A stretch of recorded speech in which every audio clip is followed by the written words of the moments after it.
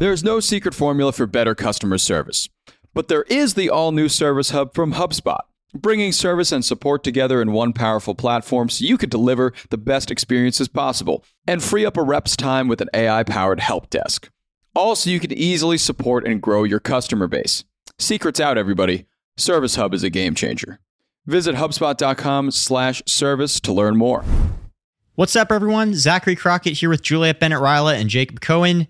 This is the Hustle Daily Show.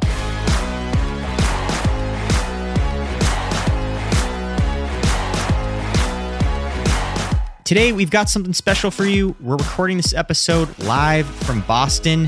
What the hell are we doing here? We're here for Inbound, HubSpot's big annual marketing conference. We've got marketers from all over the world in the crowd, and we just hit the stage, and the guy in the back is giving us the final countdown, so let's get into it.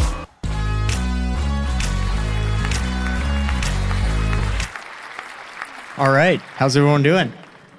Welcome to Inbound. Thank you for joining our humble stage over here. We are the Hustle Daily Show. Can I just get a quick show of hands? How many people are familiar with our podcast? Oh, okay. Okay. Look at that. All right, that's good. Just for the record, anyone listening to this tomorrow who can't see, like 20,000 people just raised their hands. It was unbelievable. All right, I'm Zachary Crockett. I'm here with Juliet Bennett-Rylah and Jacob Cohen. We host the Hustle Daily Show. They also write the Hustle newsletter, which you've probably read, that this podcast is based on. You better read it. And for anyone who isn't familiar with our podcast, The Hustle started out as a daily tech and business newsletter. In 2020, we became a part of the HubSpot family. And earlier this year, we basically launched this podcast as an audio version of our newsletter. And the other thing we should note here is our show is very off the cuff and kind of improvisational. So a lot of the other talks you'll see today, people prepared for maybe weeks to discuss intricate topics. We just chose our stories this morning, and it's very much like last minute just because of the nature of the news cycle. We thought we were going to have 4 people until like 9 a.m. this morning. So, right. You know. Yeah, we lost a host. Yeah, you're working with us here. So. But anyway, today we're going to talk through 3 business and tech news stories we have our eye on. We picked them last night. Jacob's going to break down Apple's big advertising push for us. Juliet's going to talk about this crazy mall in New Jersey that has had quite a saga over the last 20 years and is now experiencing something of a resurrection thanks to a YouTube star.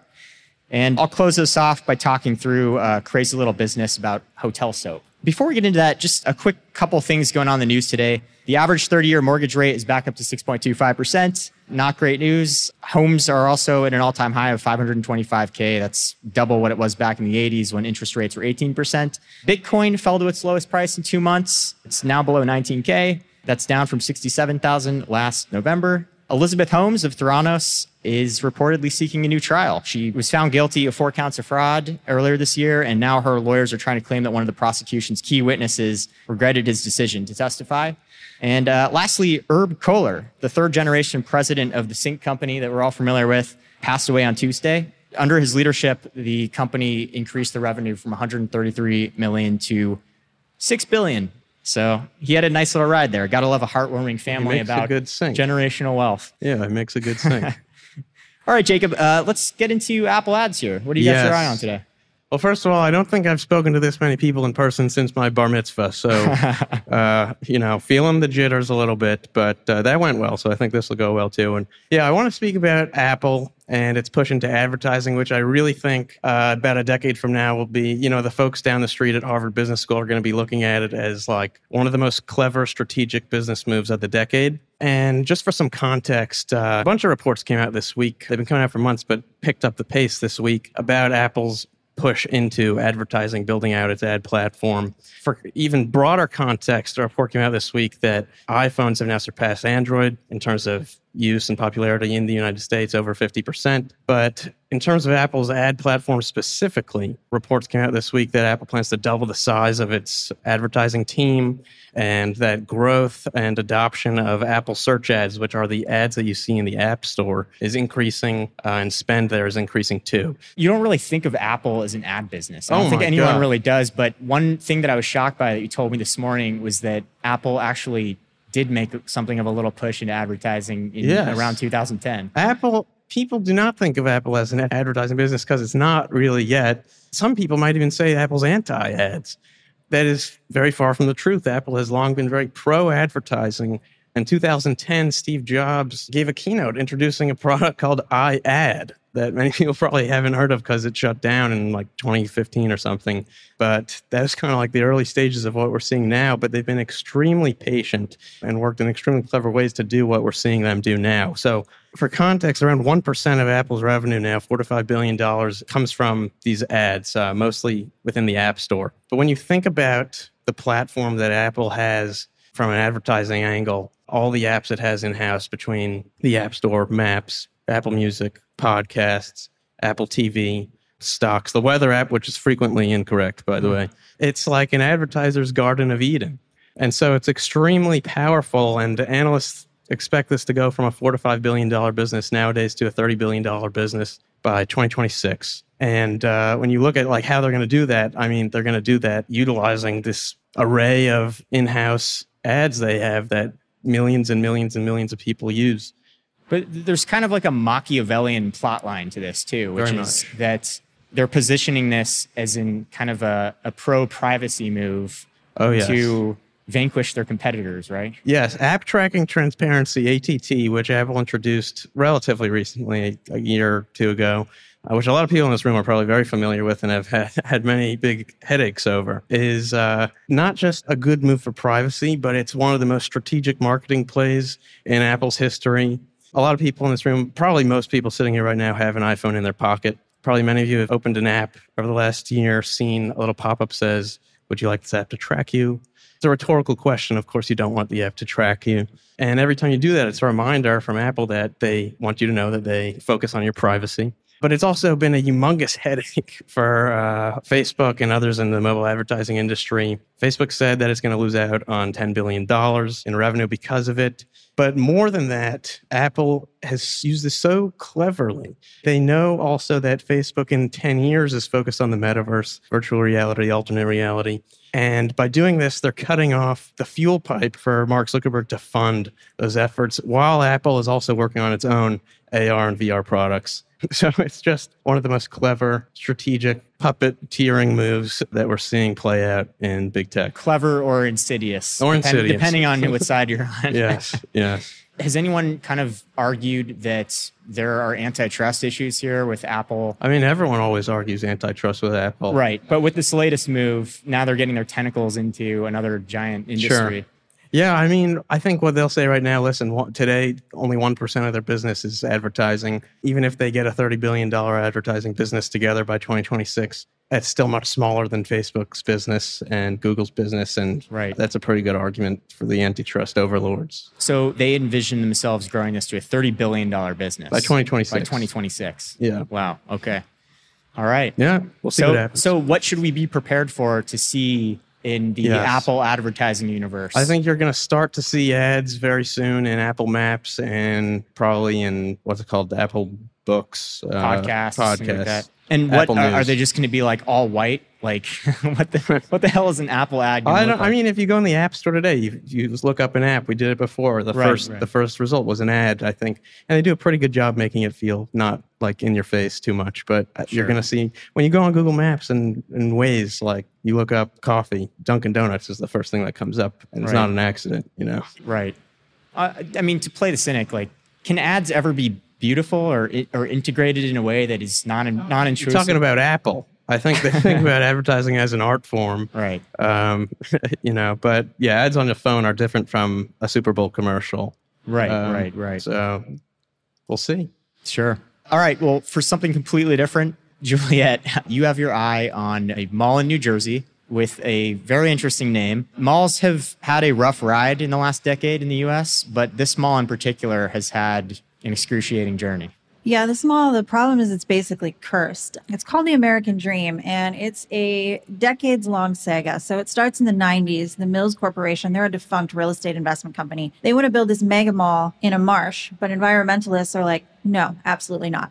But then the New Jersey Sports and Exposition Authority is actually seeking proposals for a complex near this arena that is now vacant, but wasn't at the time. And the Mills Corporation, they were like, yes, we have exactly what you need. And it is called the Meadowlands Xanadu. It's where the Giants play. It's right next door. A mega mall, a massive mega mall with literally everything you could imagine in it. So they get started in about 2004, but they didn't actually have enough money to build it. So they sold it to Colony Capital and things were looking good. But then the recession hit. And it turns out one of the major construction lenders was a subsidiary of the Lehman Brothers. So obviously they went bankrupt. Now the mall is just a mall husk for several more years. And then in 2011 come 555. Now, if anyone can build a mega mall, it's 555. They operate the Mall of America. That is the nation's biggest mall. This is the nation's second biggest mall. That was actually not the end of their troubles. If I was to go through every single thing that made this get delayed, it would take several months probably. The Mets and the Giants at one point sued them over an expansion because they were concerned about traffic. The traffic there is really bad. Yeah, and parking at their venue. So that delayed it. But finally, they opened this mall in October 2019, which would have been great, except a few months later, the pandemic hits, they have to close the mall. Fantastic time. So they borrowed. It's had a really tough time, even though it is open now. And it has a lot in it. It has 2 theme parks. One's Nickelodeon, one's DreamWorks. It's got an indoor ski slope, which did catch on fire and was closed for a while. That's because, ironic. like I said, the mall is cursed. It's got an aquarium. It has space for like 450 retail stores. It's in financial trouble still. It reported a loss of $60 million last year, and they have been missing some of their state-backed bond interest payments. So it's not on very stable ground, but it is called the American Dream. Perhaps it is a metaphor for the American Dream. There's a lot of hurdles on your way. I don't know. Nothing says American Dream like getting stuck in a mire of financial ruin and bankruptcy courts. Yes. Yeah. By the way, if anyone keeps kosher here, there's a kosher food court in this mall. The only one in the United States. How about that? Yeah. By the way, awesome. did you say mall husk? Did I hear you say it was that? a mall husk for a while. What is a mall husk? Well, I live in Los Angeles where we had a half-built Target for like 6 years, and we just called it Target Husk because it was like the shell of the Target. Yeah. So that's just what I'm calling it. Okay.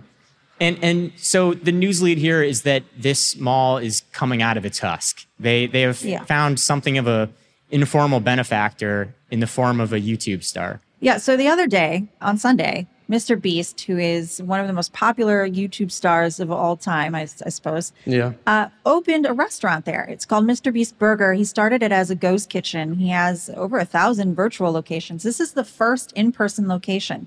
And this mall that has had all these troubles and is basically a ghost town, 10,000 people packed into it.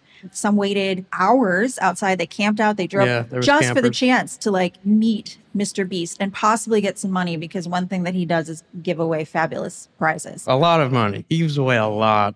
Yeah, like he'd give you 10 grand for, I don't know, playing hide and the seek. day before I read I think at this mall, they did a hide and seek contest where the last 25 out of 100 people to be found got $10,000 each. Yeah. That was the video. Yeah, I think I became aware of him because he did a real life Squid Game, like without them murdering people. Right.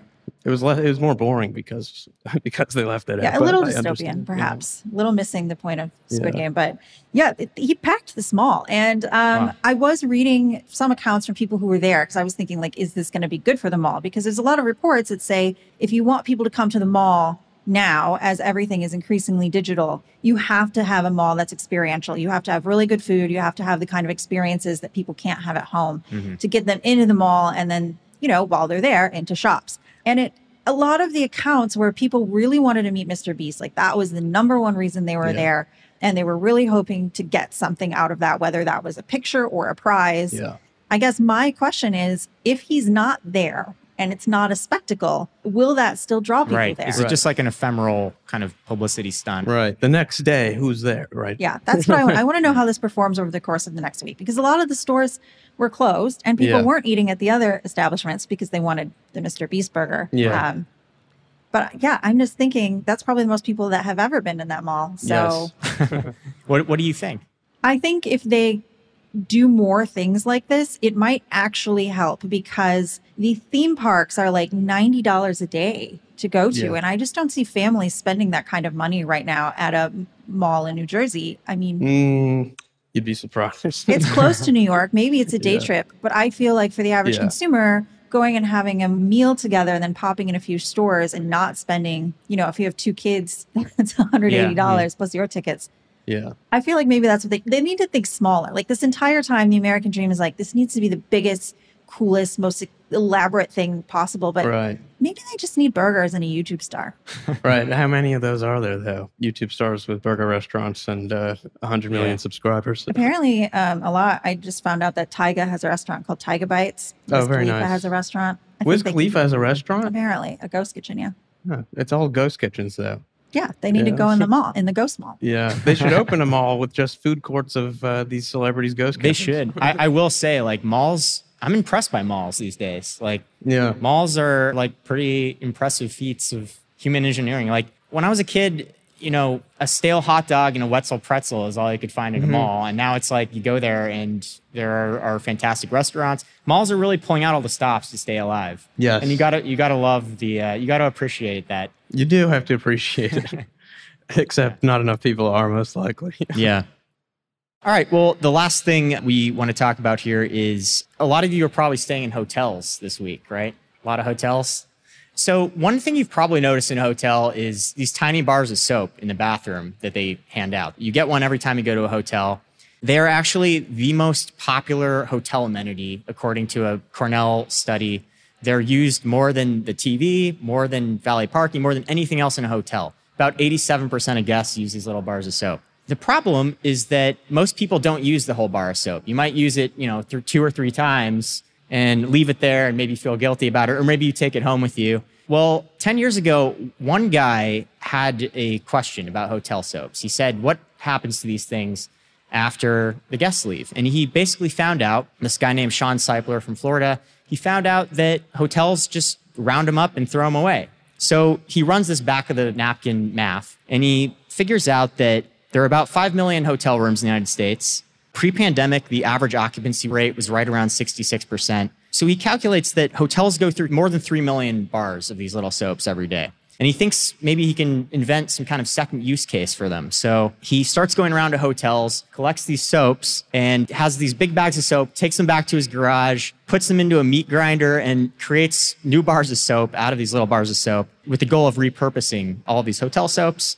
He goes to the Bill and Melinda Gates Foundation and asks for a grant. He thinks it might be a great idea to repurpose these soaps and send them abroad. Yeah. The number one cause of death in children under the age of 5 are hygiene-related illnesses. Oh. It's a great idea, but the Bill and Melinda Gates says no, and they also say please don't reapply for 3 years. Nice. So he takes matters into his own hands and he comes up with a very interesting business model. The business model works like this. Hotels actually pay Sean Seipler 50 cents to $1 per room per month to take their soaps off of their hands. To get rid of the soaps. To get rid of the soaps. It costs them a lot of money to actually get rid of these things, pay disposal fees. Yeah.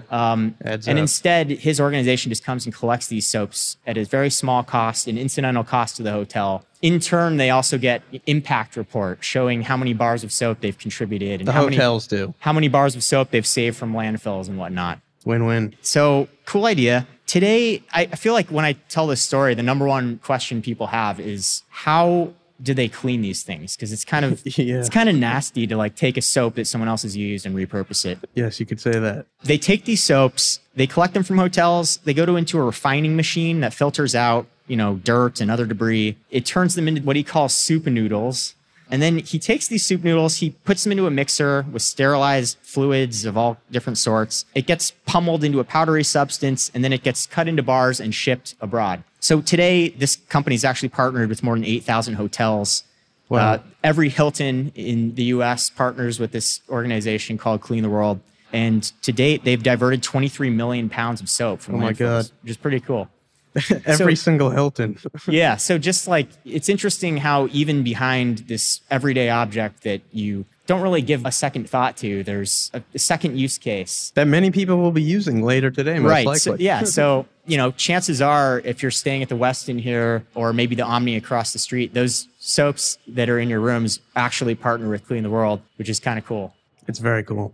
So those will get sent to Haiti and other countries. And also increasingly in the United States because we had a soap shortage during the pandemic. It's a win-win. It's good for the business and it's good for the hotels. Once they put all the soap together and then they make the new bars of soap, like what does that bar of soap look like? Oh, they're like tie-dye because like they're taking soaps from like every hotel has a different color, a different scent. So what you get is this weird potpourri of smells and colors, and it's like a tie-dye bar. Kind of looks like a hipster bar of soap that you would find in like Portland or something. and it's recycled, so you get that extra hipster flair, you know. But it's the kind of things that people pay a premium for at like an artisanal shop or something. But they smell and look a little weird, but they See, that was going to be my next question is like, what happens when you put all the smells together? Yeah. Interesting things. Like you definitely have get a unique. And you met with this guy, right? Yeah, I did. Yeah. He's where did he think this was going to go when he started hauling around soap? Well, this guy was a tech executive. Okay. And you know, the reason he even came across this idea was that he spent 5 nights a week in hotels traveling. And initially he wanted to make this kind of a for-profit venture. He wanted to figure out a way to collect the soaps and just purely make money off of them, you know, resell them for $15 a bar or whatever as a cool little gimmick. And as he learned more about the global needs and social use cases, he switched his model up a little bit. That's very nice. And has the Bill and Melinda Gates Foundation approached him again? Never gotten back. Apparently they're hard to get into. I don't know. If anyone has a lead, get a hold of Sean Seipler. Very nice. Very nice.